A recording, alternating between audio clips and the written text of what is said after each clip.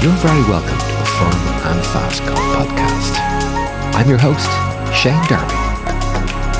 With the 151st Open Championship just around the corner, I was motivated to learn a bit more about the evolution of the golf course at Hoylake, which is the second oldest golf club in England. Joe McDonnell, member at Hoylake for over 30 years, joined me for a proper geek out on how Royal Liverpool has evolved since 1869, when a 9-hole course was initially laid out by Robert Chambers and George Morris. We cover many of the historical developments from the beginning of the club's history to the preparations for the upcoming Open, which will see the course hosting the event for the 13th time. Thanks to Joe for his time and a savant-like recall of detail. Bizarrely, he did it without any notes. Many thanks to you for tuning in, but most importantly, enjoy the coverage or live experience of the event. It's going to be a great one. Go easy.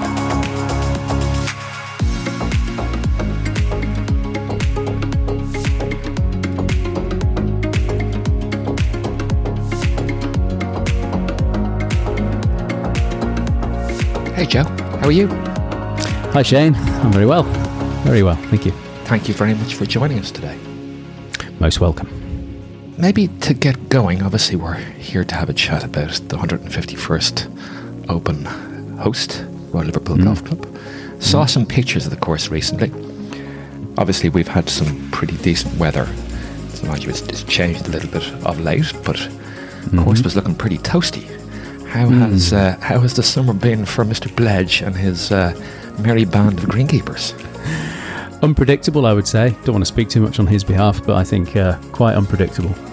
We had that very, very dry period where the course was definitely toasting, as you say. I think the difficulty he has is obviously we have sprinklers, but the challenge is trying to not have it look too patchy and mottled and keep control of what's watered and what's not. I think it's going to be a difficult one for him because the weather is very changeable at the moment. We've got warmth, but we've also got a lot of rain recently. So I think he'll just be looking to try and get a consistent looking colour, I think, even though we know it doesn't mean anything. I think for his peace of mind, I think he wants it to look as attractive as possible. Why wouldn't you? Exactly. I guess the chances are we're not going to have a replica of the old course last year. No, it's not looking that way, is it? I think we're a bit late in the day to suddenly start browning out completely. So I think it's going to be, not soft by any means, but I think it's not going to be 2014 conditions, nor is it going to be 2006 conditions. So somewhere in the middle. Well, maybe if we, for those uninitiated that are listening and are uninitiated, needless to say, who the hell is Joe McDonnell and why are you here? I should ask you, why am I here? I am Joe McDonnell and I'm a lifelong member of Hoylake and a golf geek. Very happy to hold my hand up and say that. And I got into golf in a full-time capacity at the start of this year, having come into it through sheer love of the sport about sort of 4 or 5 years ago. And I had dabbled in the dark arts of commercial side of golf for those few years, and then finally took the leap out of my previous role, which was within software. So I am a professional within the golf industry. So there we go. Excellent. Well, you're head of imagery, amongst other things, for Clayton, DeVries and Pont.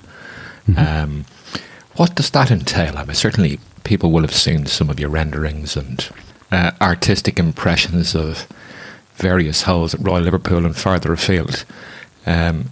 It's pretty stunning in terms of the end product that you come up with. How did you get into that?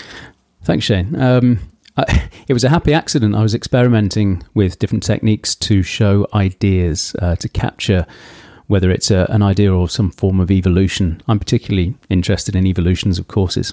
I've always been into maps. I've been a real map guy for as long as I can remember, and also massively into landscapes, really intrigued by cool landscapes and sort of earth moving and stuff. And I think it was just a combination of trial and error, really. It was just going down a bit of a rabbit hole with techniques and different bits of visualization. And then the whole thing came together in this cocktail cocktail of trying to merge beauty, something that looked different, but also captured the soul and the essence of the courses that I was working on. Not all courses are blessed with interesting topography, but the ones that I find most interesting are like Hoylake and the old course, and places that have either micro or macro contour, but certainly some interest in the land. And they just work so well in the technique that I use, which is a mixture of 3D, Photoshop, QGIS I use, which is a mapping and sort of point cloud manipulation tool. All of these are incredibly boring scientific terms for basically terrain modeling. So, for those that didn't understand a word you were saying there, I guess maybe a good analogy to use is what Renaissance Design have done for the Lido project in Sand Valley in Wisconsin. They presumably would have used some of the same techniques, or Brian Ziegler and was there some other fella? Yes, Peter Flory. Yeah. So Peter would have he will have sculpted the surfaces in accordance with the photos that he was finding and the research that he was doing. So within the video game, it gives you shortcuts really to working with landscapes for golf. Obviously they've created a very powerful engine for you to go and sculpt these courses. Somebody's worked out a way to import existing landscape data into the program, which you can then use as your starting point. But Peter obviously has dedicated a huge number of hours to working on this course, and has ported it from version to version, getting newer and newer and making it better and better. And we all know the story. I presume lots of people listening to this will have heard Peter speak about it, and Brian Ziegler and Tom Doak and Brian Schneider, and they took what was a computer game model, which had been sort of mesh molded, and then exported it into contour lines, and those contour lines were then used by the shapers to move the dirt into place using basically a guide. It's a bit like by numbers. We should definitely give a shout out to Brian Schneider though, because this thing it's not an automated, let it go and these robots go and build it for you. Absolutely not the case. Brian Schneider has been there and has been doing all the sort of finishing and true sculpting of the course. So in no way is this some sort of robot built, autonomous robots building this golf course for them. Anything but I think it's managed to get all of the sort of macro earth moving into place beforehand. The first time I came across your good self was, I think, that map that you did for the old course some years ago on behalf or in conjunction and in partnership with Jasper Miners of Evaluating. Yes. Which was, I think, work on from what Mackenzie did in the 20s in terms of his survey of the golf course. Would that be fair? Yes, absolutely. I've been tinkering with some, as I say, techniques. I've just been doing some trial and error, messing around with things that I thought looked interesting and showed a story. And Jasper had independently been working on a sort of side project himself, using Google Earth and pins and trying to pull together all these various sources of information about the old course and the names of the features, pull them into one place. And he had this Google Earth map full of pins and names. And he said to me, this is, whilst it's interesting to me, nobody else is going to be interested in looking at this. Is there any chance you fancy doing something like collaboration where we put it together into something more presentable and easy on the eye? And I said, yeah, let's do it. So we did, and that was a bit of fun. And then people started to get in touch to say, is this something we can buy? So we thought about it a bit, and it wasn't as straightforward as saying, yes, I'll send you a print in the post. It was, we tried to put some infrastructure around it. And part of that was doing a deal with the Links Trust, who are, very careful about who is able to use their trademark terms and other things. So we partnered with them and did it officially above board and all that. And yeah, it's great. It spun off into sort of a nice little project, and we did multiple courses working with our friend Sam Cooper, who's the drone pilot and good surveyor. So he was going to these courses and taking surveys of the land and getting high resolution aerial imagery. And the three of us, plus I should say Jasper's wife Karen, who looks after all the e-commerce for Evaluate18. So we four have been working together for about 4 years now. And one last plug for yourself and Sam. I believe you have a little sideline of course guides or course maps, or what would colloquially be known as stroke savers. Yes, stroke saver. Oh, you can't say stroke saver, can you? Because that's like saying Hoover. Same thing. So yes, no, it's course guides, I think, is the description really. We've always been keen to, when we do these things, to move away from sort of a cartoonish image littered with numbers. Huge amounts of numbers and science and maths going on the page, which these days I think I'm right in saying most people will tend to have some form of watch or yardage rangefinder and some sort of new technology. So the books feel more and more like they're keepsakes, mementos of a great day, rather than they are an actual tool which is used on the course. I mean, obviously we know it's different for the professional game, but for your standard amateur, I think part of a package that you would take away from a course would be, this stuff that you could look at afterwards and just enjoy what you've just played and studied, look at the hole, rather than doing maths, as I say, standing on the fairway and, pacing things off and such. So, well, I'm one of those weirdos that essentially buys the course planner at every golf course. I actually got very upset there recently. I mistakenly left behind my course planner for Hoylake Golf Club on the terrace at Hoylake. I did send an email to the general manager, Marco Sturkenberg, which he hasn't replied to yet, wondering if I could buy another one. Anyway, we live in hope that I can actually replace that. But fingers crossed for you. Is your OCD ticking first badly? World problems. Yeah. Okay. Listen, obviously we're here to chat about the evolution of the golf course at Hoylake. So maybe you might tell us. You're a member there. What, over 30 years? Is that right? Yeah, somewhere around that. I think I joined in '92. It was around the same time when the Dowie Par 3 was being rebuilt. So around 92, yes, so just over 30 years. Well, in honour of, I just saw Procter and Hartzell's new episode of the Duffers Literary Guide dropped. So in honour of the two boys, I'm going to start by reading a bit of Bernardo nice. With regard to Hoylake. So it's from page 112. That the course is either interesting or difficult, all will not agree. But those who disagree most loudly with the statement will, I venture to assert, usually be found to be the worst of players. I call Hoylake a rotten course. There are no bunkers to get over. The fellow was playing with top to all his tee shots and never got into trouble. Such is a verdict often heard after a first visit to Hoylake. The critic then further be asked his opinion of St Andrews, and it will generally be found that he classes St Andrews and Hoylake together as the two worst courses he has ever seen. He may forthwith be treated with silent contempt, and his opinions may be ignored. He's effectually written himself down as an ass.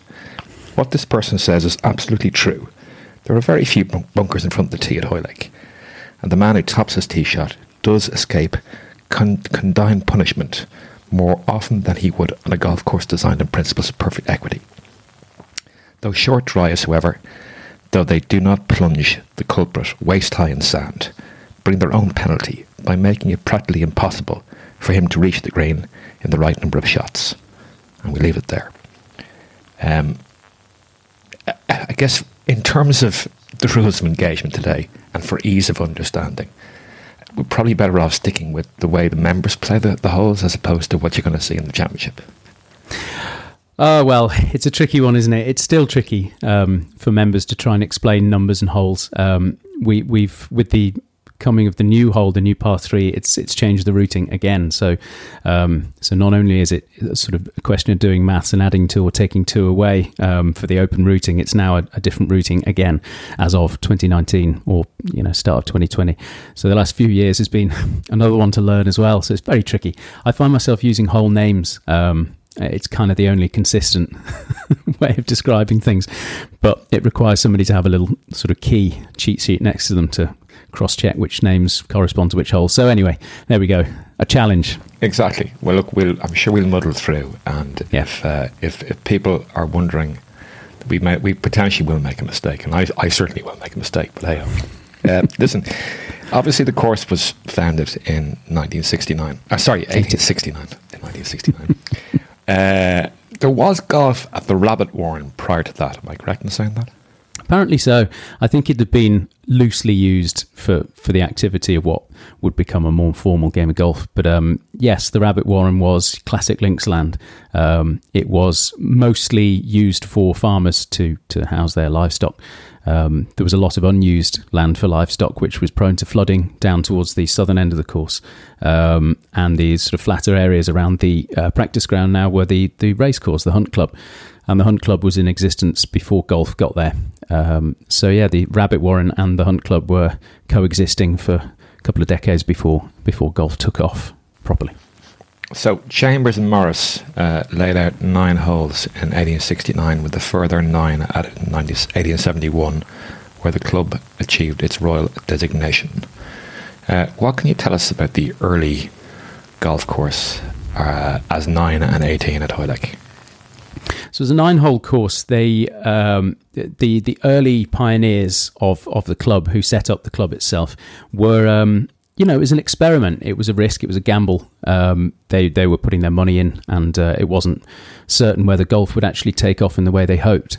Clearly, it had blossomed nicely in Scotland, but it wasn't certain that England would have the same appetite for it. But they certainly loved it, and particularly James Muir Dowie, who would become the club's first captain. He was by marriage related to Robert Chambers, the Scotsman, and a sort of golf man. And he asked Robert Chambers, along with George Morris, who was Tom Morris's brother, to come down and lay out 9 holes. They saw the land and they identified that it was a good piece of land for golf.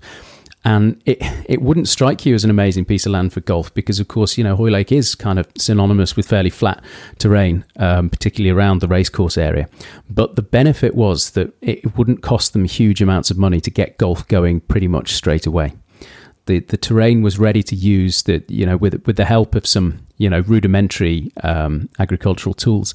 You could play a good game of golf across this land without having to shift huge amounts of earth, or basically the obstacle really was rabbit scrapes, which would then become more formalised bunkers in later years. But rabbit scrapes and hoof prints. And there was, in the original 9 holes, there was 1 hole that played a long part of the course, just 1 hole of the 9. And that was the course hole, which is now our first hole, except the first iteration of the course had just that single hole playing down the first part of today's fairway. So that was the course hole. But realistically, it wasn't, the racing wasn't really that much of an issue. It was only there they crossed over by a few years, and racing was starting to dwindle. The interest was dwindling at that site. So I think there were only a handful of race meets that happened whilst the golf was in existence. It may be useful to just consider how the size of the property changed and expanded over time. So the use of the dunes was off the cards. Anything going out towards what are today's sort of beachy side holes were just, there was no way it was going to happen. The land was too poor, the soil was awful, and the rushes at the time, the sort of sea rushes were impenetrable. It was too thick and just basically unusable land. So that was off the table, and they decided, because of obviously the popularity and the success of the initial 9 holes was rapid. It took off. More members were trying to join, and they first expanded to 12 holes quite quickly, I think, and then 18. The first iteration of 18 holes in 1871 went down the spit of land, which is now our 8th fairway. So if you go, you can imagine the course. If you know it, then you'll stand on the 7th tee, the Dowie hole, and you'll play a par 3, then a par 5, the 8th, right to the furthest point on the property. And that's right in the south corner. And there's a spit of land there that actually had about 7 holes on it. So what happened was the initial 9, they just bolted on holes. They kept the 9 and they bolted another 9 on, going down this spit of land. But the problem they had was some of the holes were crisscrossing, so there was a bit of danger about that. But also they were very short. They were these sort of 220-yard par fours in a big row, and it really felt like a tack on. Apparently, they just bolted these holes on to make it 18 holes, and it wasn't very good. Anyway, later in 1872 and the following couple of years, they worked on this routing and managed to sort of rejig some of the holes of the original 9 in order to accommodate a bit of extra space, to allow these kind of lackluster holes that were going down that spit of land to breathe a bit. And they just rerouted them, and something much more coherent came out of it. So that's where the royal designation came in, because actually that first iteration of 18 wasn't very good, whereas the second one was, and was deemed worthy of the Duke of Connaught and his patronage. I've a note here, further to our previous discussion, that internal out of bounds may be something worth talking about before we get on to a plethora of firsts. It's a funky one, and it still comes up in conversation, obviously. It's going to be a topic this open. It's an unusual feature to many visiting overseas players, particularly Americans, that have a problem with internal out of bounds. The thing with out of bounds at Hoylake is that most of the out of bounds was due to the fact that it was literally out of bounds. I mean, it wasn't owned by the club, it wasn't leased by the club. So therefore it was that was what it was. It was out of bounds. Your ball went over there and that was it. And then in time, because the boundaries for the course in the early days, particularly leading up to about 1900, were quite fluid. It certainly didn't look like it does today. None of the houses around the perimeter would have been there. The borders were much more expansive than they are today, and we're obviously locked in by housing now. Apart from on the beach side, everything's locked in by housing. But in the old days, it would have been vistas, going over to the hills, over to Wales, up to Grange Hill, up to the Caldy Hills, and then all over. It wouldn't have been encased by housing. So the boundaries are still fluid in the negotiations between Lord Stanley of Alderley, who was the landowner, and the club. And, the boundaries were a bit flick-flacky. We had a couple of holes that no longer exist, which are houses. And in the sort of sale and negotiation of that land, we managed to acquire some other land and built a couple of new holes on it, which are the 5th and the 6th today.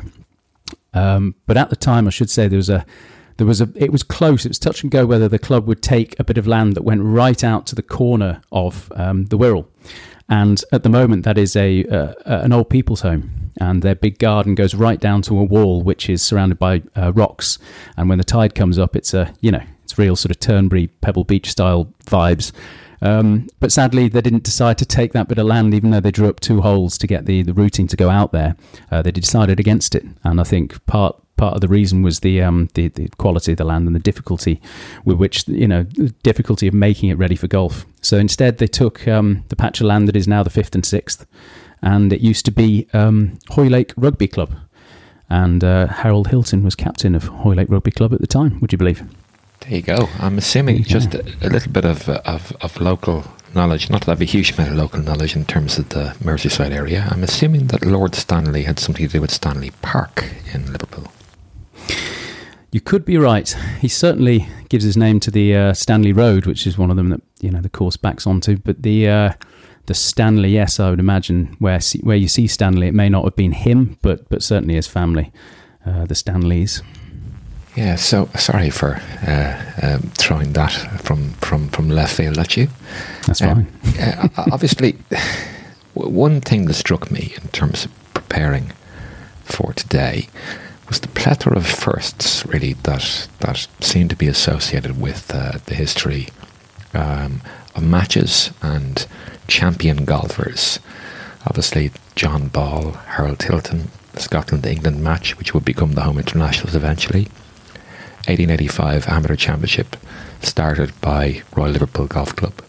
Arno Massey became the first non-British winner of the British Open, as it was at the time. And I think Bobby Jones bookended his career, first and last championships won at Royal Liverpool. Pretty spectacular history. The history is quite unbelievable, and that's why I got into it so hard. I moved away for work reasons down south to London, and spent a lot of time on the train going in and out of London to where we lived, which is around Reading area and near to those sort of Berkshire, Surrey Sandbelt. And all that time on the train, I was spending getting immersed in golf books, history books, mainly the Hoylake series. We've got about 6 or 7 really well written books from either members or fans of the course, and I was just gobbling them up on these train journeys. And the history of the place is quite staggering. It sits with the likes of Prestwick and even the old course in terms of rich heritage. It's quite unbelievable. And I hadn't realised this when I was playing all those years ago, first as a junior and then as a sort of young adult, playing a lot of golf, lots and lots and lots of golf on this course that you think you know so well. And around a clubhouse that's filled with this incredible memorabilia, pictures, artwork, everything else. And you spend all this time around that stuff without truly knowing about it. But yeah, being at arm's length and sort of cut off from home, it really whet my appetite for the history of the place.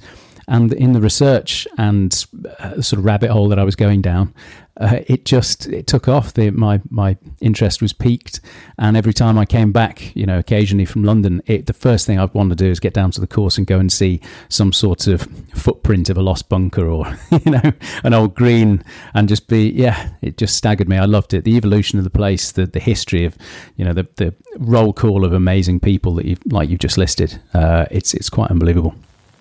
Tell me this, when you were out trying to re-find borrow pits and whatever else you found out there, did your fellow members think you were nuts, or was there other people out helping you find these things? I think everybody thinks I'm nuts, and that's fine.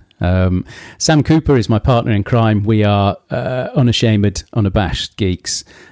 We love it. He had got into serious drone photography and surveying, as I said earlier in the program, and part of that, obviously, as any good photographer will tell you, the best pictures normally landscape pictures come from start and end of the day, golden hour, and with Hoylake being such a comparatively flat course from ground level, you'd assume there's nothing to be seen in certain parts of the course because it does feel flat when you're on the ground.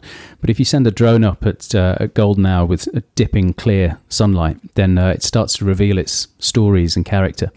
You can see loads and loads of features all over the course, like lost bunkers, sort of edges of where the old racetrack used to be, the horse racing, lost green sites. So these things, while you see them in a camera shot, I could go and confirm what we were seeing in that sort of short space of time in just a single photo or short video by going to survey data and going and sort of shining a light across it in 3D. And the beauty is, of course, in 3D, you can shine a light from any angle. You don't have to wait for the sun to do what you need it to do. So actually having that ability to manipulate where the light is shining across a surface, it really helps show up all these bits of, character that we were seeing. So yeah, it's been a great journey with Sam. We've had a lot of fun. So one of the things that sort of struck me, obviously, is when the club was founded. First of all, you used the John Ball's father's hotel as the clubhouse, and that essentially had some club rooms eventually, and then obviously slightly later on the clubhouse was built. What can you tell us about the hotel as the clubhouse, and then ultimately the development of the actual clubhouse that we know today? Well, I think they'd always had the Royal Hotel in mind as a clubhouse because the course was laid out in such a way that it started and finished in front of the Royal Hotel. I think they were acutely aware of the fashion for Victorians to come to the seaside, come and stay at the Royal Hotel. They had a big sweeping garden leading down to the sea. Obviously, Victorians were very into this idea of seaside air, take the ozone and things. So it became very popular to go to the seaside. And the rail network was bringing people into Hoylake and West Kirby. And it became a popular seaside destination, independent of golf, of course, way before that. And then and golf took off, and they had in mind that they would use the Royal Hotel as the clubhouse. And that worked for many years, but it came time in 1895 when the decision was made, we've outgrown the sort of smallish rooms that we've got in the Royal Hotel. It was also quite an austere, not particularly attractive building. I mean, you can see old photos of it. It's more of a sort of very large, imposing block, which was demolished in the 50s, I think. But Yeah, the new clubhouse that we have today was built in 1895 and has been sort of added to and bolted on for all the years subsequently. But yeah, that was the 1895 move, and at that time it was part of a play to get the Open Championship, which eventually did arrive in 1897. That first one, won by Harold Hilton. But yeah, the clubhouse was a really interesting one because the routing, our sort of slight routing headache started there. So what was the second hole is now our first hole. So the course would have been hole number 2, and you would have started on our final hole, stand hole. And yeah, from then on, they apparently in 1895 when they made the move, the first, I think it was the autumn meeting of that year, was played in the current open routing, so start on 17. But apparently it was not adopted. I don't know whether there was a vote. There's no record of that, but it just didn't seem to take hold. So they went to what we have today, which is start on the course hole, dogleg, out of bounds on the right. So my understanding, obviously, post World War One, Colt and company were invited to take a look at the golf course, particularly Harry Shapland Colt himself. And you might just bring us through what he would have found prior to, in terms of the original survey, and what he did in relation to improvements, and what precipitated that. Well, the course was changing quite a lot up till 1897 for the first Open. That was, when you look at that old course and the use of the land, it was smart, it was good. There was space where space was needed, and it was a good, coherent 18 holes. After that, there were some fashion changes, let's say. Some of the green sites were, the locations were dictated by, problems of the day, like holding water and such. So there were quite a few greens that were sited in depressions so that water would run into them and they would stay green and mowable and whatever else, and make good putting surfaces. But over time, people realised that actually having a green in a depression, or lots of greens in depressions, created a fairly one-dimensional style of play, which was balls would run and find themselves down in these sort of low areas, and it was becoming a bit too easy, perhaps, if you want to say that. So Harry Colt's remit was multifaceted. One of the things he was invited to do was have a think about where some of the green sites were, particularly the far hole, the 8th, used to have a green site that was in a depression, and balls were feeding easily with modern-ish equipment, including a Haskell ball, were feeding down into the green too easily in 2 shots, and it was always intended to be a 3-shot hole. So they said, is there anything you can do? And he did. He proposed having a green where it is today, which is up on top of the dune instead of at the base of it. And it has a sort of hog's back fairway leading into it, which rejects balls that are running, too wide of the mark. So yeah, things like that. So where are the green sites? Completely remodel the bunkering, because when you look back at pre-Harry Colt pictures, you can see all of the bunkering consisted of these long strips, and these long strips would sit next to a turf wall and would act as a sort of strange hurdle-like hazard. And the turf walls, we call them cops. They were created by land renters, people who took parcels of land from Lord Stanley of Alderley and kept their livestock in those. So it was to keep the livestock in, because they were solid turf walls that were quite tall. They'd be at least waist height, so your sheep or whatever else would stay within your little area of land. But also, it's become apparent that actually they acted as a flood defence in certain conditions, because, like I was saying earlier, right down that spit of land where 8 is, that used to get flooded quite a lot. So yeah, it served 2 purposes. But anyway, these turf walls, which were compacted dirt, they'd been dug from the trench which sat next to it. So obviously they came as a pair. You had this sort of trench, and then you had the turf wall next to it. And the trenches used to catch blown sand from the beach, and they acted as a sort of natural bunker. So all over the course, you'd find green sites that were situated, because of the style of the day, the Victorian tastes. You'd have green sites that sat in front of a turf wall and a strip bunker, and then you'd have tees situated in front of a strip bunker and a turf wall. So when Bernard Darwin talks about these asses who don't get it, those were the taste of the day. Were this obsession with badly struck balls off tee and approaches being punished. You can't be getting away with a thin or a top. You had to hit a clean shot to get over these hurdles. And, they'd realised by this stage that actually that was kind of crap golf. The taste had changed. So he was invited to get rid of some of those to try and bring it into the sort of new age. Round off all the geometric greens. So we had these huge rectangular greens. The old 18th and 16th were vast, like huge croquet lawns. And, he was invited to come and round them off, make them more irregular and more appealing to the eye, because I think tastes had moved well away from this sort of straight line architecture stuff. So among others, it was bunkers. It was get rid of those strip style things in front of tees and greens, and rethink the green sites were the main thing. We had a big problem with the 11th hole and the blindness of it. That was another one. Blindness. Get rid of blindness wherever we can. So the 11th and 12th hole. 11th was a par 3, and that's the Alps hole. That had been changed multiple times over the years, but the green site had stayed basically where it was, which was beyond the big dune that now houses the championship tee for 12. And that big dune was just blocking your view of the green, which would, sat just beyond it in a depression, and it would just accept balls. And it was too random. That's what they said anyway at the time. It was too random. You could hit a good shot and end up losing your ball, or you could hit a bad shot and end up right next to the flag. So it was a bit of a lottery, not enough skill involved, too much chance. So they decided, get rid of that.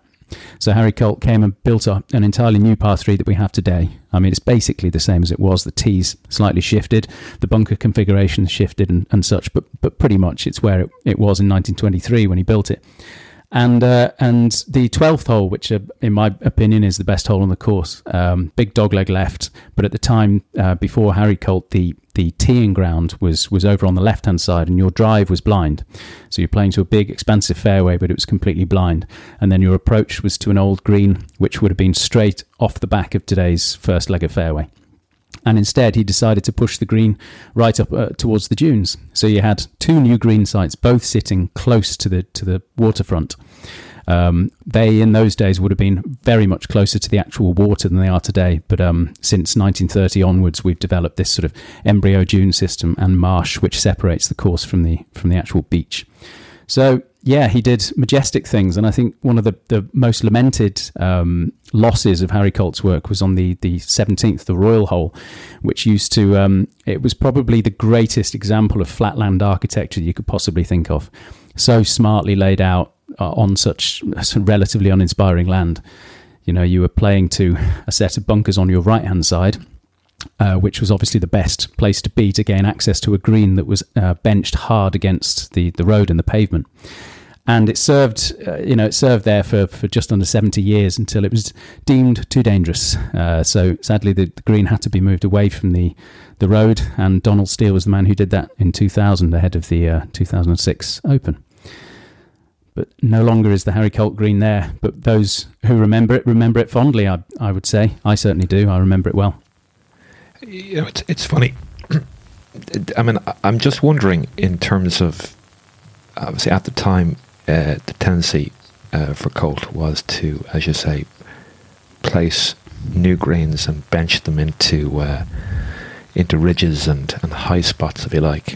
Obviously, traditionally, they had been located in areas that would collect water. How was the water supply sort of back then? Was there potable water? Do you know what the scenario was? Was it irrigation ponds that they used to use in terms of keeping water on the greens? Honestly, I don't know for sure. What I do know is that certain techniques were used to layer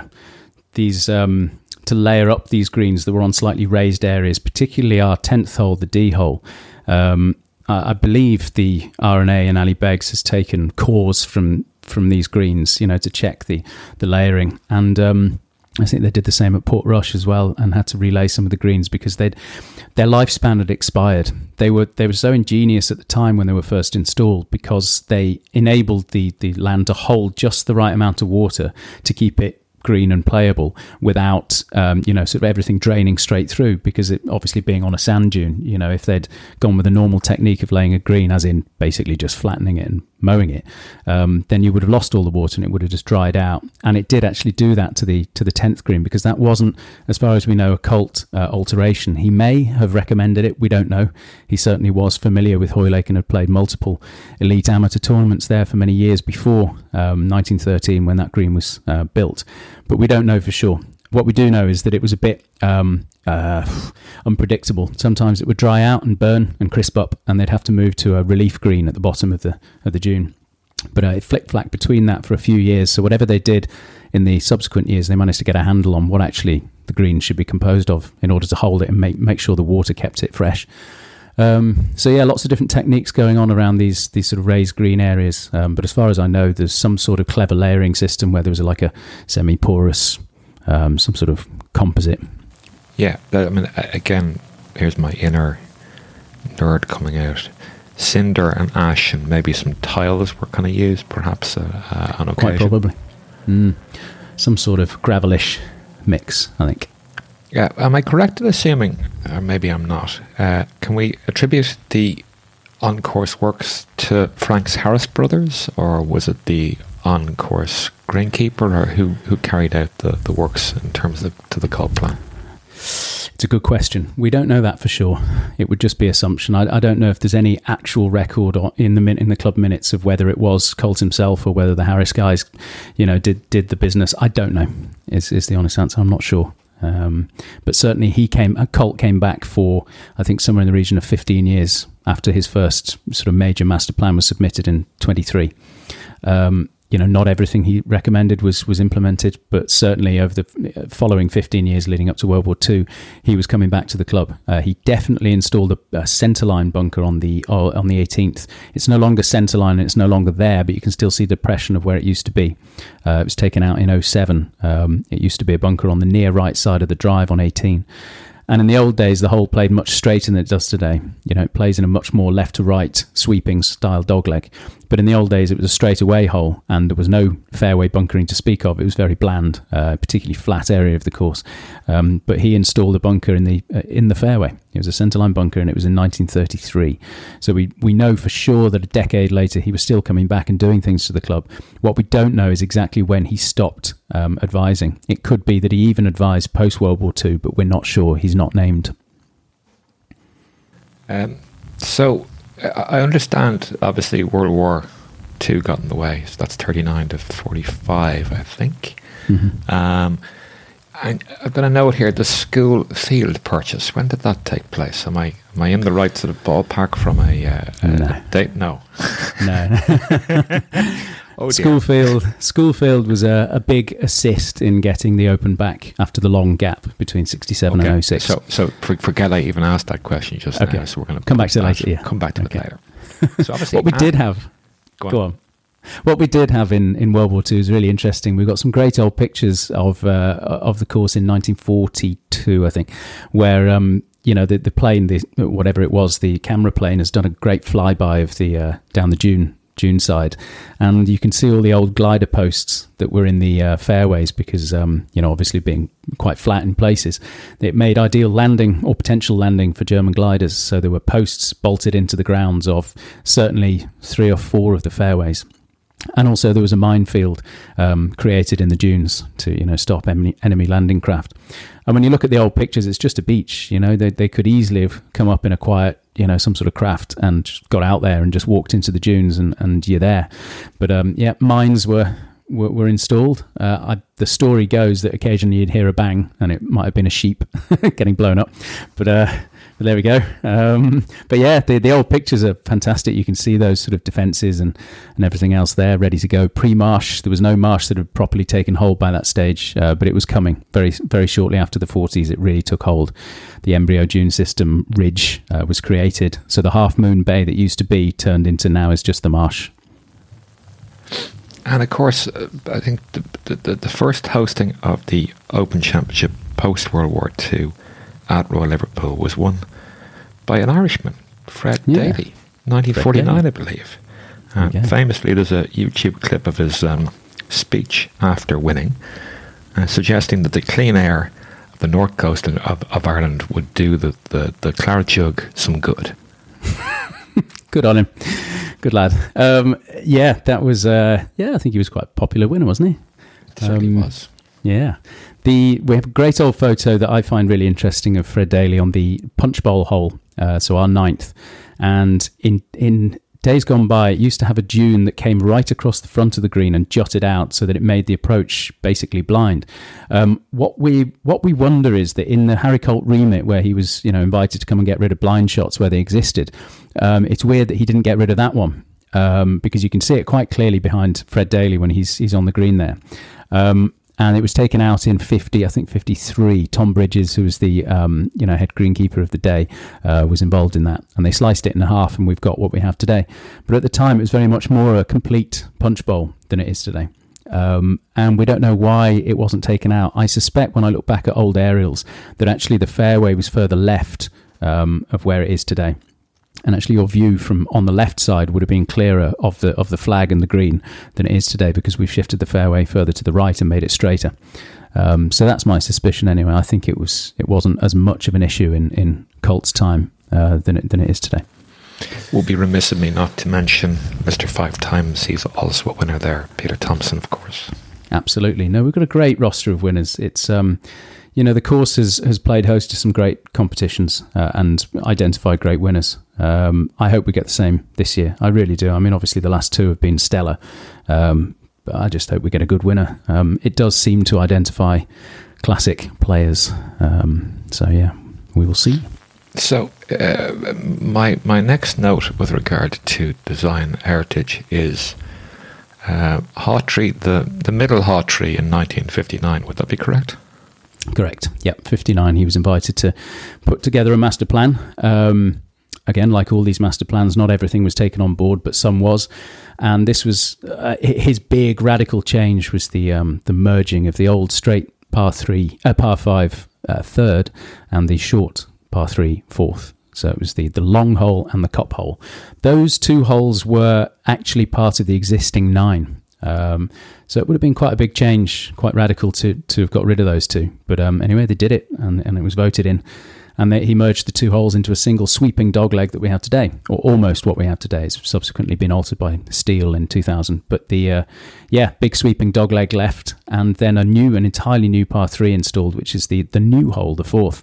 And that's a great par 3, really good. And it was a masterstroke because I think the thinking went that you needed to get into the duneland earlier in the round, because before that you played 7 holes on the bounce that were on the flat, and then you got to the 8th hole where the fairway started to get interesting. But actually his idea was, how about we get a par 3 in the duneland much earlier in the round, so therefore it breaks up this sort of the landscape sameness, and it was brilliant, and it still is an excellent hole, that fourth hole. I think it's slightly overshadowed by Colt's 11th, but I think not by much. It's a fabulous hole. Just thinking when I was writing these notes, I think around about that time, the open coverage moved from black and white to colour, and if memory serves, at least initially, I guess historically, revetments were used to shore up collapsing bunkers. And perhaps with the advent of colour TV, the R&A may have decided that actually the contrast that revetments provide, the colour TV set, gives more interest to the picture. And I guess we think now that links golf is synonymous with revetting. Am I down the particular correct path there? Is that a cul-de-sac? It's a good question, and it's one that I've tried to answer myself, and I've asked many people who are very knowledgeable, and I don't think there's any definitive clear answer about that. There's certainly what the fashion, let's call it a fashion and not attribute the blame or the credit to anybody. The fashion seemed to take hold at Hoylake around that time, as you say. Certainly the 50s, before the 50s, was very few examples that we can see from photography of revetments. There were a few. There might be 3 or 4 layers of sod at the top of a particularly sort of vertical sided bunker, but realistically there were no revetments to speak of in the 50s. I think it was the 60s when it started to come in. You can see them in the 67 Open, which was obviously well photographed and documented, whereas in the 50s, Peter Thompson's win, there were no revetments to speak of. And that was DiVincenzo in 67, yeah? DeVincenzo, apparently that's how you pronounce it. DeVincenzo. So, Beg your pardon. No, that's fine. It's not my family. It's fine.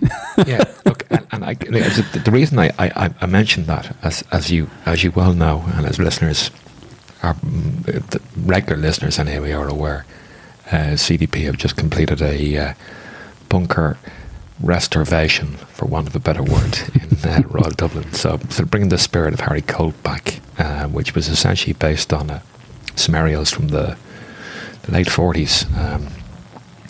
But one of the comments that sort of jumped out at me on Twitter from somebody that was looking at the picture going, that looks like a Parkland bunker. But funnily enough, it's pretty much the same sort of style that were in existence when Charles Davidson, who was the greenkeeper at the time in 1920, basically built and renovated the golf course post World War I shooting range. So it's funny that you mentioned the trend or the fashion, if you like. So there's obviously somebody out there that thinks the new bunkers in Royal Dublin look like they should be in a Parkland golf course. Well, yeah, I mean, to any kind of untrained eye, why not? Your frames of reference are probably quite recent and limited. You only have to go back a certain distance and look at the old links bunkering to see that by no means was it Parkland in appearance. I think the thing is with revetments, we know the purpose they served initially. You can see them at the old course pre-1900 way back. The whole point being that it was just caving in and the footprint of the bunker was getting bigger, the walls becoming shallower and all that sort of thing. So it was to try and combat that. But the revetments allow you to build a bunker anywhere these days. I can see certain benefits to it. They appear to be visually fitting to fairly flat links land. It's different when you've got sort of wild dunes where you can just scrape the face off a dune and sort of turn it into a bunker. That's very natural and wild. But when you don't have those dunes on your site, then what do you do? If you were to have a very rough and ready bunker, would it be acceptable to certain eyes these days? People who quite influential, probably not. So I don't know. I guess all they have to do is take a look at the road hole bunker over through the years in terms of how rustic and shaggy the respective faces were. Yeah. Well, I think we know how difficult it can be to be in a small bunker with an incredibly steep face. So expectation around difficulty, new clubs that allow you to bounce a ball out of basically anywhere. All of these things are all partly to blame, I would say, for this sort of trend towards making things incredibly penal. We at Hoylake have pot bunkers almost everywhere. We did not used to, and in fairly recent memory that wasn't the case, but we do now. They are a one-shot penalty in most cases from fairways. Very, very difficult. But that's fine. It's become the character of the course, and it certainly does what it's meant to do, which is terrify you off the tee into not going in bunkers. So I suppose that's a big tick in some regards. Yeah, maybe if we take a look at, obviously there was a fallow period where the Open Championship ignored is probably the wrong word, went down a different avenue perhaps, and 39 years passed before the honour of hosting it came back to Hoylake. What can you tell us in terms of the works that perhaps preceded the Tiger Woods' win in 06, is that right? Yes, 06.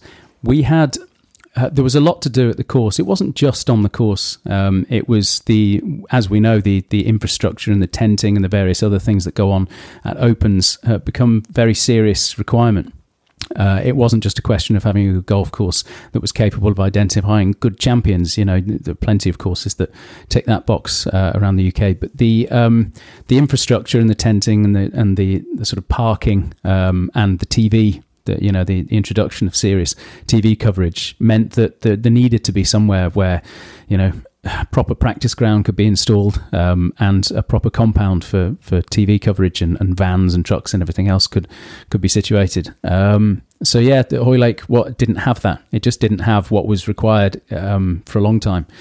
And anyway, eventually in the run up to the 06 Open, there was some work done on the course by Donald Steele, and that involved some rejigging of rejigging of bunkers and resiting of a couple of greens, rebuild of greens. A big one was the 18th, the stand green.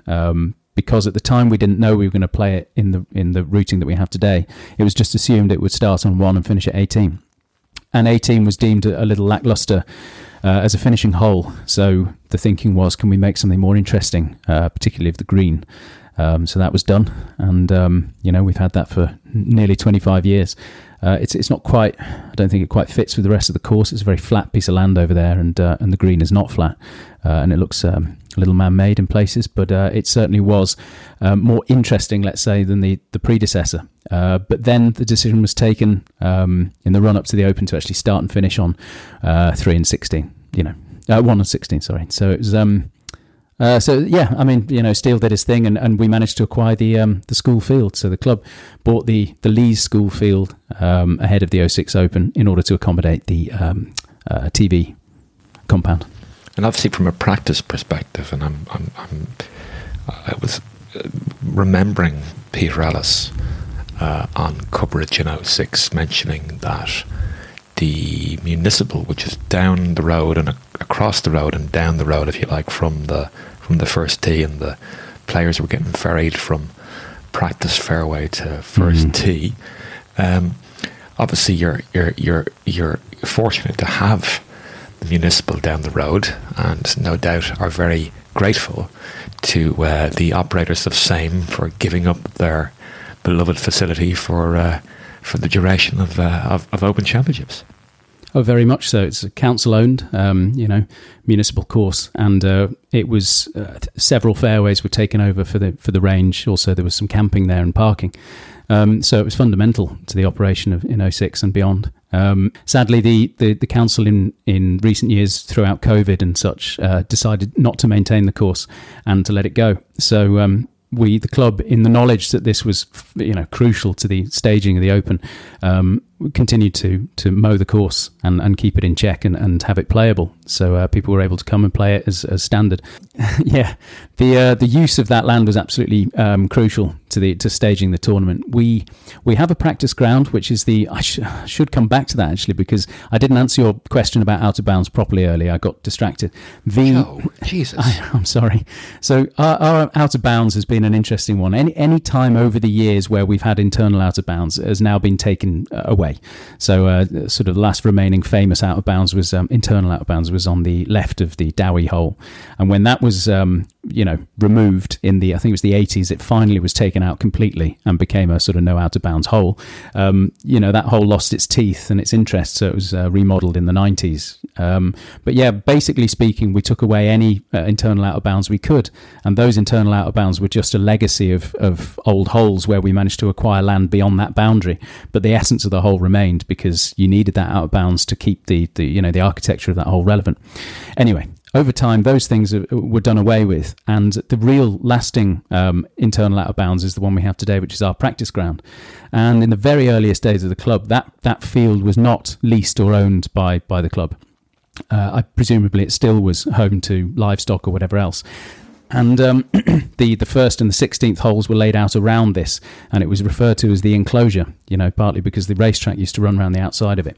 So this field, this enclosure, was not in the sort of, wasn't owned by the club. So these holes were laid out around it, and we have two of our best flatland architecture holes that use that out of bounds as a hazard.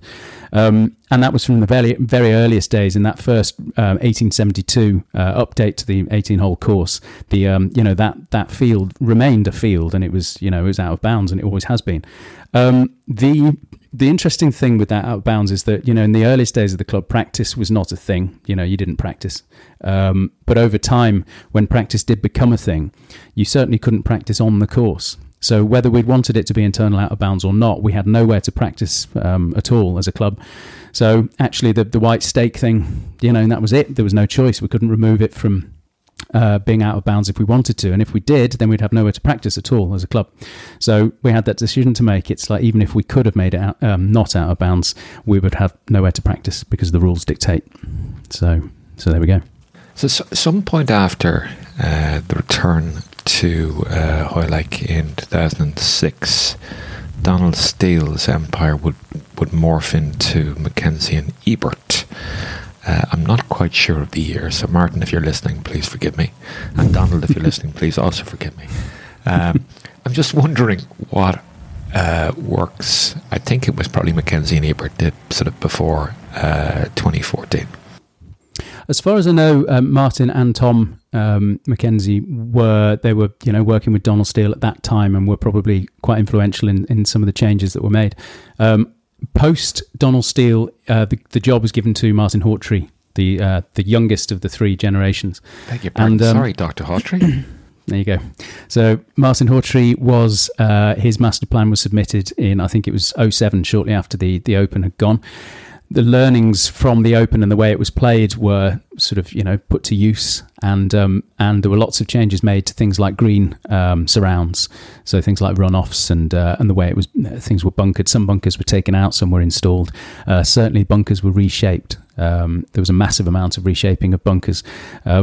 I think the sort of Donald Steele style bunker, slightly sort of kidney shaped thing, was deemed it was too easy for sand to blow out of them. So we had a bit of a problem with sand blow. So the idea was by making the bunkers smaller and more potty, it would hold sand better, and then the surrounding area around the bunker would act in a way that the old bunker used to do and gather balls into the sand base. So that was universally carried out across the course, and installation of man-made broken ground was put in, on left and right of drives to try and add some interest to balls that were missing fairways. Try and add some jeopardy. These days you can't see that broken ground from ground level. It doesn't look incongruous, particularly from ground level. When you do actually get up high, or you look at some of the artwork that I've produced, you can actually see this broken ground quite clearly, some heavy light shone across it. So that was all over the course. I think there's probably about 8 or 9 holes that have that broken ground there. So yeah, that was the Hawtrey mastermind. So obviously in advance of the 151st, I believe there's been some works done. Now, first of all, I'm going to channel my inner David Attenborough with regard to a conversation we had last Saturday, and Spartina grass in particular, which, to give it its Latin genus, I believe is Sporobolus alterniferus. Pretty invasive stuff, I believe. I'll take your word for that Latin name. Wikipedia anyway told me that. So there's some debate over the veracity of this, but there are certainly scientific papers available online, readily available, that you can download and read if you're that way inclined.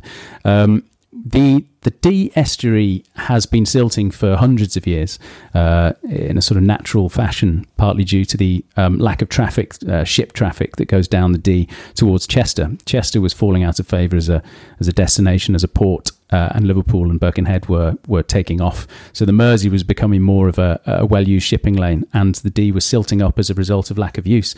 So the erosion that comes off the cliffs of both sides, the North Walian side and also the Wirral side, were silting and mixing with the sand, and these sandbanks were forming and taking hold. So actually, it was a sort of vicious circle, really. The silting was kicking off, and the lack of shipping just meant that it was getting faster and faster. Anyway, they canalised the North Wales side of the river in order to allow for the occasional ships to get down there safely without getting stranded on sandbanks. But it was decided that the Wirral side should be left because actually there was no sort of shipping industry on that side. So the Wirral side sandbanks were growing and growing, and at that time in late 20s, there was a factory owner down at Connors Quay, which is towards the border of England and Wales, right down the Dee estuary. And I think he took some advice that was to plant some Spartina grass around his factories in order to shore up the defences, and it would knit in and bind together the earth and would save it from high tides. Anyway, in doing so, he accidentally sparked this sort of growth of alien grasses, which took off in relatively quick order. So I think over throughout the late 20s, 30s and up to the 40s, neighbouring village or nearby village, Park Gate, which used to be a popular beachside destination with a very active shipping industry, very active fishing industry, was sort of put to bed overnight because the salt marsh grew in, as I say, within the space of probably a decade, and it completely put it out of action. There was no beach to speak of. There's no fishing possible. So yeah, it was quite sad. An accident, I believe, and it's just continued to this day and continues to grow. So the grasses are spread up the estuary naturally with winds and tides, and we're seeing quite a lot of growth of this grass out by Hoylake and at West Kirby Beach. And I think sadly there's not a lot we can do about it anymore without something extremely radical, which is not going to be very popular with the environmental folk. So I'm not sure there's a lot we can do really. Yeah, before we get into the Mackenzie and Ebert amendments and revisions and improvements for 2023, something that actually struck me as just an interesting historical point. Hoylake was at one point a deep water anchorage for shipping. And for those people that like their Irish history, in 1690, prior to setting sail for an appointment with King James II at the Battle of the Boyne, William of Orange was hanging around Hoylake, and that's essentially where he set sail for a date with destiny. I have heard that story before, yes. The history of the Wirral is quite an amazing one. This isn't the podcast for it now, but yeah, it's full of amazing history. It used to be the entirety of the Wirral Peninsula was designated a national park by King Charles I, would you believe? Wow. So there we go, yeah. And Wallasey down the road has an incredible history. All kinds of juicy pirate action and caves and everything else. Brilliant, really cool. Anyway, Mr. Ebert and Mr. Mackenzie did some and have done some works in preparation for the upcoming 151st Open Championship. What can you finally tell us about that? We've come full circle. We have, yeah. So there are quite a few changes made in the winter of 2019. And beyond. We've had a couple of extra changes made in more recent times, things like bunkers, a couple of bunkers added, which are good additions, I think, for the tournament. So what have we got? Where do we start? There's a couple of greens were moved. So the second green, the road hole it's called, used to be a touch bigger than it is today. They sliced off the back of that green and raised the back up. It used to be a front to back sloping green, one of the original green sites of the 9 holes, the first 9 holes. And the problem we had was that there was a maintenance path that came from the compound, the greenkeeper's compound, and the Lees School where the TV compound is going to be. It was ferrying people back and forth from Clubhouse and beyond across the maintenance lane, the sort of tarmac road, and that used to cross 2 holes, one of them being the second and the other one being the tee for the third. And the issue was that obviously there was a lot of waiting around and danger for people, trying to get across whilst people were playing. So instead, the road has been rerouted around the back of that second green and in a more intelligent sort of hugging the perimeter of the property. So part of that involved slicing away some of the back of the second green, and it's made it a smaller putting surface, which is bedded in very nicely. It looks as though it really has blended into the rest of the course, but it's left a very difficult green. It's really tricky. The runoff at the back is quite severe, and if you miss the green, you're in a bit of bother. So I'll be intrigued to see how they play that one. It's a kind of shortish par 4 anyway. It's about as close as we get to a drivable par 4, even though holding that green is going to be nigh on impossible with a driver. So I'll be really intrigued to see how they play it. There's a lot of aerial game these days, as we know. It's not really a ground game anymore for the pros. So, they'll be sending in these towering wedges, but it is a small target, and the runoff at the back is very severe. So that'll be interesting. The fifth hole, our telegraph hole, in order to install a new back tee, which has to be a certain square footage, they had to shift that green over to the left by, say, 25 yards. And what they've done is taken the essence of the old green and recreated it 25 yards to the left, allowing for this new back tee to be installed for 6. But in the move of the green, actually, it's kept the essence of the architecture of the hole, which was that the further right you go off the tee and the closer you hug the bunker on the right and the danger, the better the access you have to a sort of back pin, guarded by 2 fronting bunkers on this green. So the hole is as difficult, if not more difficult, than it always was. So that's been a good addition. That's bedded in also very nicely. But the big change is the change of the Rushes hole, which is now the Little Eye hole, and that par 3 has been flipped almost exactly 180 degrees. And as we referenced at the start of the episode, this show, the routing has changed. So not only the open routing, but the members now have a different routing. So we have a par 3 that breaks up the final 5 holes. So we used to have par 5, 4, 5, 4, 4, has now become par 5, 4, 3, 5, 4, 4. Well done. There you go. That was a challenge. I had to sort of close my eyes and see that. But yeah, it's been amazingly well covered, this new hole. Lots and lots of photos. It's very attractive from the air. It's got the open sand. It's got this this mountainous green which sort of pops out. This infinity green raised a good sort of 10 feet from tee to green, so you can't really see the bottom of the flag or anything. So it's very challenging.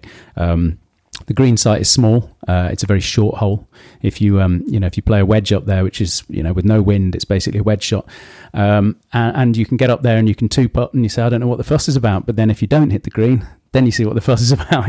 It's very, very difficult up and down from anywhere off the green. And if there's a strong wind, then it will undoubtedly cause some chaos, which as the second to last hole in the Open, it could do some damage to somebody's score. We will see. I believe certainly there's going to be 2 holes in the latter stages of the round, maybe 14 and 16. I don't know if they're open hole numbers or members hole numbers, so please forgive me. They're going to be over 600 yards. I'm just wondering where the prevailing wind is relative to the direction of play. So it's the 13th and the 16th for members, the 15th and 18th for the Open. The teeing areas for both of those holes has been moved back, and they have been a sort of a byproduct of the change in hole par 3. So the old raised tee for the Rushes hole, the par 3, is now the green, and part of that raised area now is home to the new back tee for the 13th, the par 5, which is 600 and pushing 620, and that is a raised tee, and I think it plays down the prevailing wind. And I think 16 plays across it, but the approach is down the prevailing wind as well. And the 16th tee is I think it's just over 610. So both are very long holes. Let's see what the wind does. But if it's downwind, it probably make absolutely no difference whatsoever to the guys and their club choices and things, because we know where equipment is these days and these athletes and such. So sounds like driver 6 are right, yeah. Yeah, pretty much, rather than driver 4. So yeah.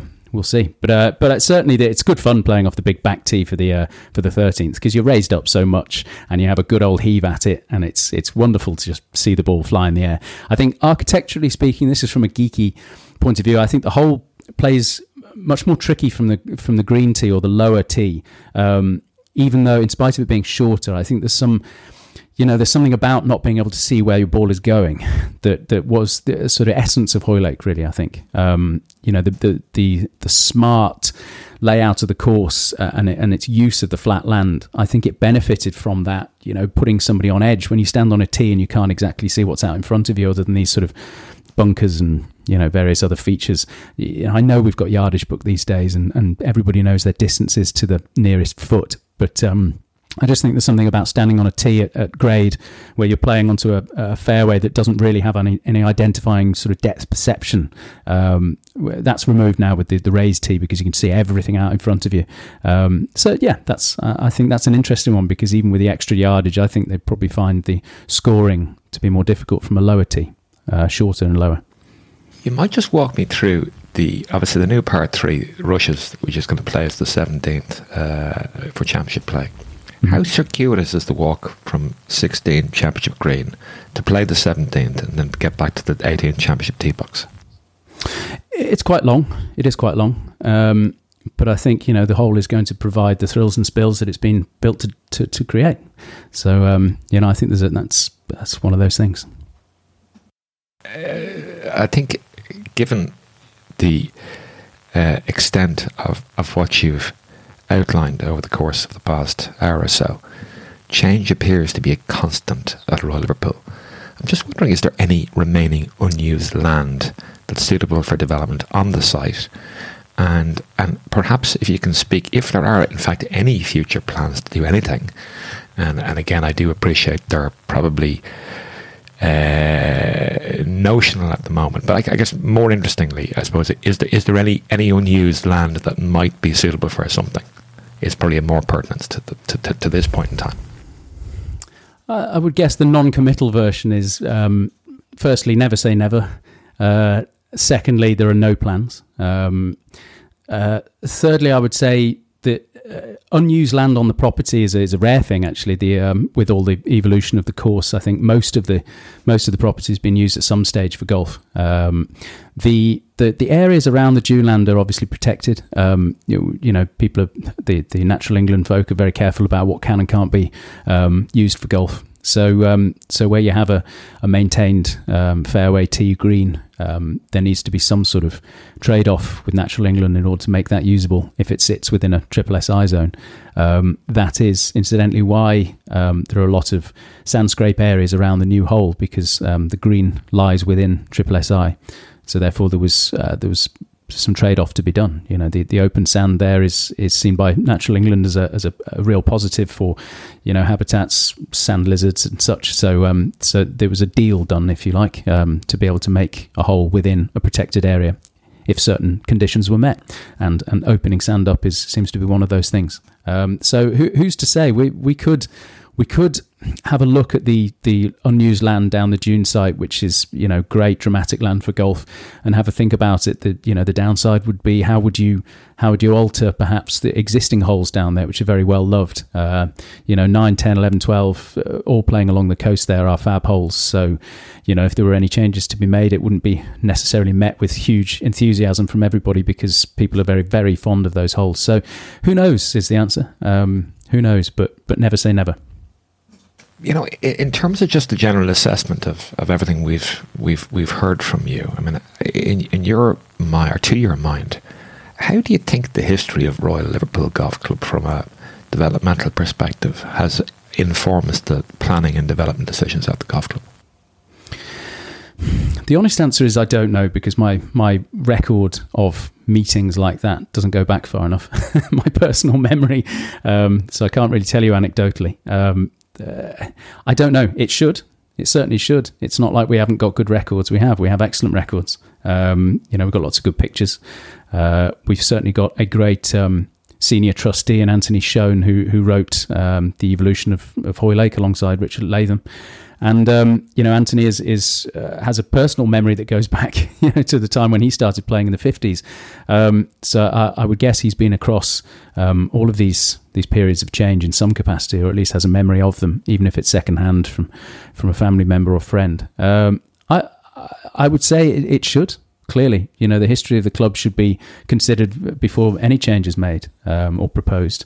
I know that Mackenzie and Ebert do excellent research into historical, archival, photos and comparisons and such. So, I would imagine ahead of this round of changes in 2019, there was certainly a lot of historical research done and used in conjunction with the proposals made. One thing you've proved today, Joseph, is that the golf course site at Hoylake pretty well. I'm sure there's going to be some listeners that will be in attendance over the course of the number of days, both practice days and championship days at Hoylake for the 151st. For the uninitiated, perhaps, that haven't visited the site before, what advice would you proffer to spectators in order to maximise their visual enjoyment at Royal Liverpool? That's a good question. As in, where's it best to go to? Where should they sit? Judging by the placement of the stands, I think there are two real hotspots. There's a huge, interesting looking asymmetrical stand at the back of the new hole, which is the first par 3. And that has a big tall stalk coming off the seating, which gives you a view down about 6 holes, including the 2 par 3s. So you're behind the 4th green, but you're also behind the tee for 11, the Harry Colt Alps hole. So that's a fantastic viewing point. But I think there's no getting away from it. The new hole is going to be seriously hot property. I think you're going to have to queue for quite a while to get up there to the top of that stand, which sits right alongside the green for the new hole and gives you a good look down the final tee shot. down 18. So yeah, it's those two would be my picks, I would say. And one last question: who's your money on? I don't think I want to put money on, no money. My heart is just massively on Rory, obviously, because anybody who isn't on Rory doesn't have a heart. Well, he is the defending champion, per se, from Hoylake. So. He is. It would be beyond popular if he won. I think not just within the club, but all over the world. I think that the chap has been through some incredible times of late. He would be hugely popular. There are lots of guys in that sort of camp who, people would like to see win. I think there would be John Rahm would be another popular winner. Tommy would be beyond popular. But yeah, I think really, if everybody was very honest, they would say Rory. And did Matt Jordan get through? He did. It was amazing to see. We were following it very closely. I couldn't make it over there for the qualifying at West Lancs, but friends of ours went over. His pals who he grew up playing with at Hoylake throughout the sort of Colts and junior years, they were all over there in support. And I was watching the leaderboard, refreshing the page every 2 seconds, trying to get updates. And he did it. He was brilliant. He went out and led after the first round, but it was a very tight leaderboard. My gosh, very, very tight. There was a lot of change, but he held on and he did the biz. Any final remarks before we get into our two standard finishing questions? Final remarks. All I would say is that I don't know. I think that Hoylake as an amazing piece of evolution and a sort of bastion of the game, I think is quite remarkable, and I'm just over the moon to be a member and have been a member so long, since I was a kid, and for it to be in my blood, because there's no place quite like it. Right, so we're on to... I haven't visited this particular question in a little while because, well, I was having repeat guests on, so I didn't have the opportunity, because I was just going to get the same answers, I would assume. In terms of a bucket list, so 5 courses, there can be less than 5 courses, it can be more than 5 courses. If you want to pick 36-hole resorts or anything else, or locations, I'm happy with that. You can have played them, not played them, I really don't care. You can interpret the question however you wish. What courses appear on Joe McDonnell's bucket list? Well, if you're allowing... if you're loose on the rules, I'm very loose. I like it, Shane. I like it. Okay, in which case I'll go wild here. So, a more conventional one would be Brancaster at high tide. That's the condition. Has to be at high tide. That would be bucket list stuff. I mean, Brancaster is a massive one for me. I absolutely love the place, but at high tide would be very special. It's not something I've experienced personally yet, but that would be straight in on a bucket list item. Have you played Brancaster before? As I said to the panel, I'm about to rectify this particular issue, but the furthest south I played in England is Hillside. So I haven't played Brancaster. But I will be getting in, let me see, what has he organised? So I've got Woking, St George's Hill with Jasper, which may just be walkabout, New Zealand, West Byfleet, St George's Hill, which may or may not happen, and the Addington with Ryan. So, but I'm getting nearer Brancaster, but I'm still not down that low.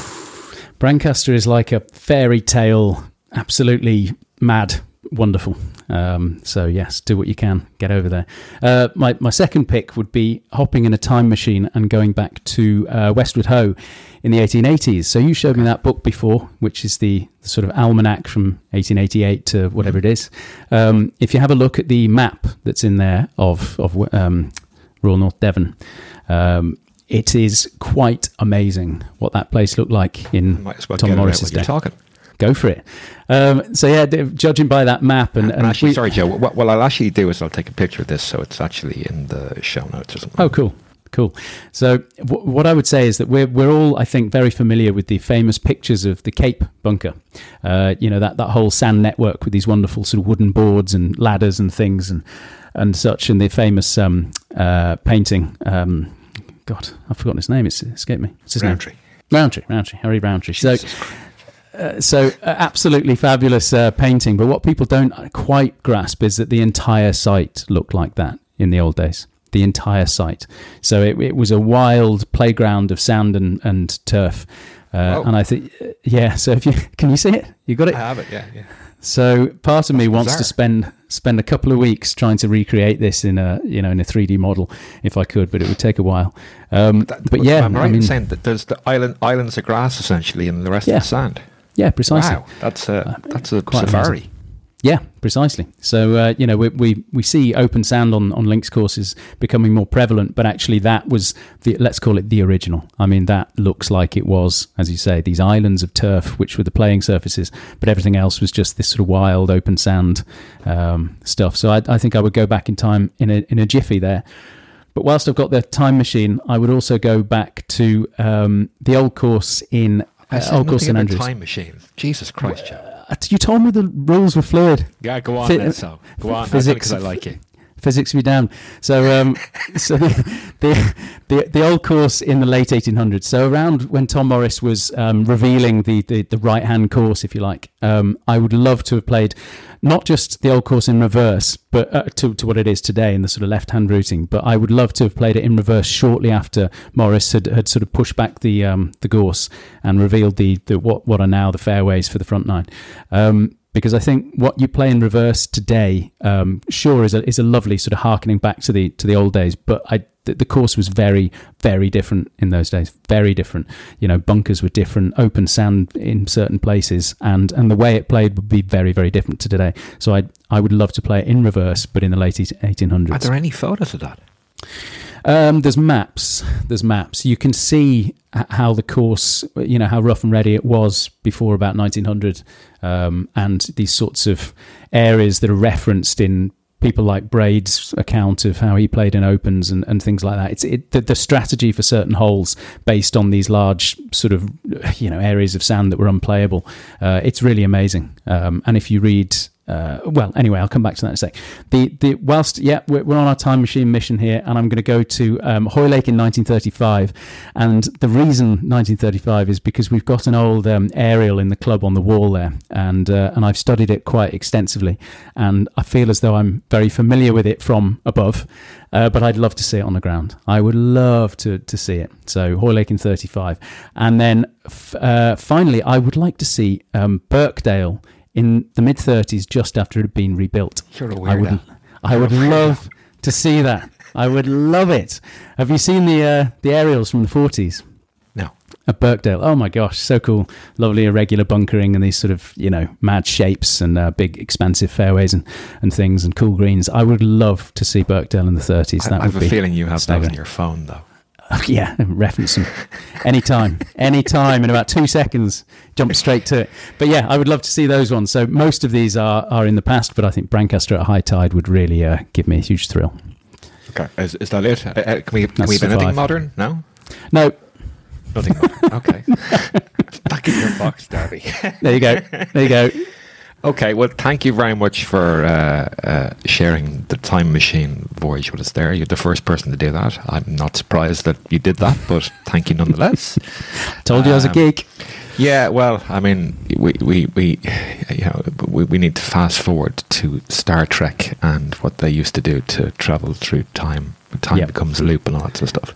That's the one. Final question relates to 2 book recommendations. So anybody that has a golfing library out there, what would you suggest they add to it? I mentioned it before, but the Richard Latham series of course evolutions are fantastic. He's done 4, one of which was the Anthony Schoen Hoylake one, which I recommend to all. It gives you a really good insight into how the course has changed. The other ones in his series are Muirfield, which is equally great, Woodall Spa, and the County Down. So those 4 are very much worth your while picking up, and you still can. If you go onto Richard Latham's site, Latham Publishing, I think it is, you can buy all 4 of them from there. So those are well recommended. And the other one is Evolution of the Old Course by Scott McPherson. And he has just re-released with a load of updates since its initial first outing. I can't remember when he released it first. It was sometime around late 90s something. But anyway, 25 years later, he's released an updated version, which features a couple of my illustrations. I helped him out on some bits and bobs. So if you can pick it up, go for it. Shane, have you got one on the shelf? Have you? You haven't got the new one yet, have you? I haven't, no. You need the new one. That's got my pickies in it. It's not released yet. So 07 was the last 07. publication. There you go. So 15 years later. So yeah, fabulous book. I mean, the research that's gone into that is just off the charts. You know, he's poured his heart and soul into that. Speaking of charts, it's filled with charts and records and chronology and lots of great photos and very nicely put together book. That would get my seal of approval. So yeah, you had a podcast there for a while. It seems to have it paused. Maybe it's the kindest thing to say. You must have a job, Shane. I've got a fucking job. So do you. But anyway, I know. You can't really call what you do a job, though. I mean, No, I just whiz around with a mouse and just generally have fun. And spam people in their WhatsApp with lots of stuff. Anyway, yeah. Thank you for that, by the way. Right, before we let you go, how can listeners keep tabs on you or perhaps make contact should they require the services of a digital imagery specialist? Send me an email, please. Joe, J-O-E, at joemcdgolf.com. That would be very nice. Always up for a chat. Joe McDonald, it's been my absolute pleasure to pick your brain with regard to the historical development of Hoylake. Many thanks for affording me the time and continued success in all that you do, and best wishes specifically to the wider Hoylake Golf Club membership in hosting the 151st Open Championships over the coming weeks. Go easy. Lovely. Thanks, Shane. Bye-bye.